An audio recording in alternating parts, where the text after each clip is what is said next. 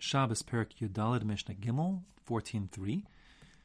This Mishnah will discuss taking various medicinal treatments for refuah, to heal a person who's feeling unwell. The reason why we're talking about this here is because the previous Mishnah had discussed the preparation of salt water, which is a prep that goes around food but not food itself. So similarly, preparations that one eats kind of like food as medicine, but they're not food themselves, comes to the Mishnah's 4 here.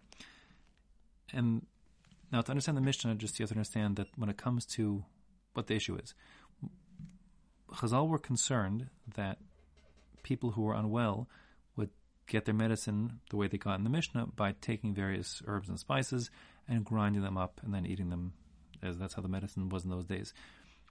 The problem is that grinding up spices is the malach of tochen, of grinding, and one may not do that. And Chazal were concerned that a person in his distress would indeed, prepare his medicine illegally on Shabbos, and therefore they forbade all medication, even if the preparation was ready from before Shabbos, lest people come to prepare it on Shabbos and do tchina, the grinding. Now, just to understand better, there really are 3 categories of people in terms of sick people. There's a person who has some malady, doesn't feel well, but it's a relatively minor ailment. And that person is the one who's restricted from doing anything that resembles refuah, medical attention, to treat that mild malady on Shabbos. That's the restriction, lest one come to grind on Shabbos. If a person is more unwell than that, to the point that they basically are bedridden, so let's say a person has a migraine or the flu, so those illnesses or maladies are in a different category, and even though the person is not at risk of losing his life, God forbid, with the flu or a migraine, Chazal did not restrict any medical attention for such people. So the second category up is a person who once he's feeling so unwell, he has to retire to bed. At that point, he can do whatever it takes. Now, he can't be Machal Shabbos, but certainly with the din derabbanan of not attending to the medical needs lest you come to grind, etc., doesn't apply to him. He could take medicine, no problem. There's a third category, of course, which is not... The second category is called the chola she'ein bo sakana, a person who's sick, but not at risk for losing their life. The third category is a chola sheyesh bo sakana, a person who's unwell to the point that their illness potentially is life-threatening. At that point, essentially all bets are off, and the person, to treat such a person, a Jew himself can be Machal Shabbos, even a Doraisa, etc., as need be. Those halachos are different and not applicable to this Mishnah at all. Back in this Mishnah, we're talking about a person again who's in the first category, who is just feeling unwell a little bit, and we're saying here they can't treat their illness in a way that it's nikar, that it's evident to an onlooker that what they're doing is taking some medical treatment. So the Mishnah says inside, Ein ochlin ezov yon, or ezov yon, one word, or ezov yavan, 2 words, on Shabbos. Ezov means hyssop. The ezov in Arabic is zatar. That's what people put on pizza in Israel. It grows all over the place in Israel. It was used for sprinkling the mechatas, water, the paraduma, red heifer water, ashes on someone who's tameh. It's also used in the procedure with the zav, etc. That's ezov. This is either ezov yon, something related to it, or ezov yavan, the Greek version of it. People would eat ezov yon because they believed it would help them with parasitic worms.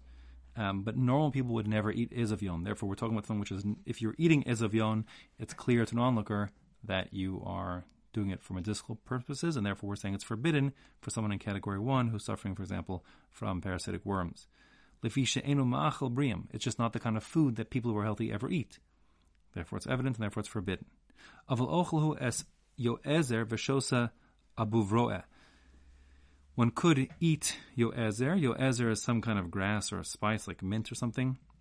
Again, used for parasitic worms, but people who are healthy also consume this. Like it's the equivalent of, say, drinking mint tea to help with digestion or something. So people drink tea even if they don't need help with digestion, or if drinking tea with honey because you have a sore throat.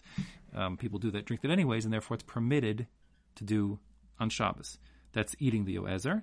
As for the abuvro'eh, so the word abuvro'eh literally means like a shepherd's staff, but it refers to some kind of tree. They would essentially eat this tree wood that was soaked in water, whatever it is, and they thought it would help if they had consumed water that had been poisoned by a snake. So that would help them with their refuah. Again, since people do drink this abuv roed juice anyways, so therefore it's permitted on Shabbos. Kol ha'achalin ochel adam l'refuah. A person may eat any kind of food, if it's regular food, even if he's intending for the medicinal benefits. So, example, you can take a spoon of honey and eat it, even though you're hoping it's just to coat your throat, because honey is food. Drinking mint tea, etc. V'chol ha'mashkin shosa. Same goes for drinks. You can drink any drink, like the mint tea, etc. That's normal for healthy people to drink. Chutz memei dekalim b'kos ikarim. Exceptions are the memei dekalim. This is literally means palm water.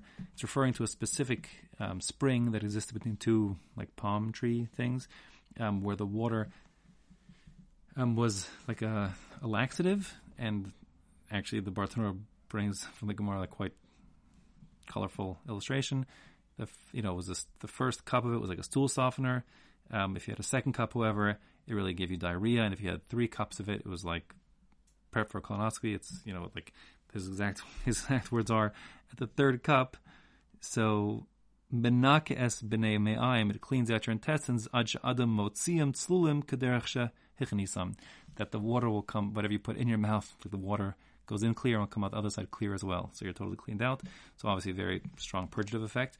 So even though it looks like water, and people do drink water, but since it's clear that this person is doing it for the medicinal purposes, he may not drink it. And as for the kos ikarim, so this is some kind of potion they made. It had 3 ingredients to it. One ingredient is like some kind of tree sap. The second is some kind of grass called Esav shel Simcha, happy grass. And the third is they had crocus, I guess the crocus flower or plant, mixed in there. They used it. Women drank it. They had 2 benefits. The first is that it would, if they were like bleeding, like menstrually bleeding, a zavos longer than they couldn't get it to stop. So then this was supposed to stop that bleeding. Nowadays in Israel, it's quite common for women to use something called mastik temani, whatever that is, I don't know. But anyways, they do drink it for sure for that same benefit, and really it's supposed to work. And also it helps with jaundice. Jaundice when a person turns yellow because the liver isn't working properly. And that's what the Mishnah says here. Mepnei shehen liyaroka.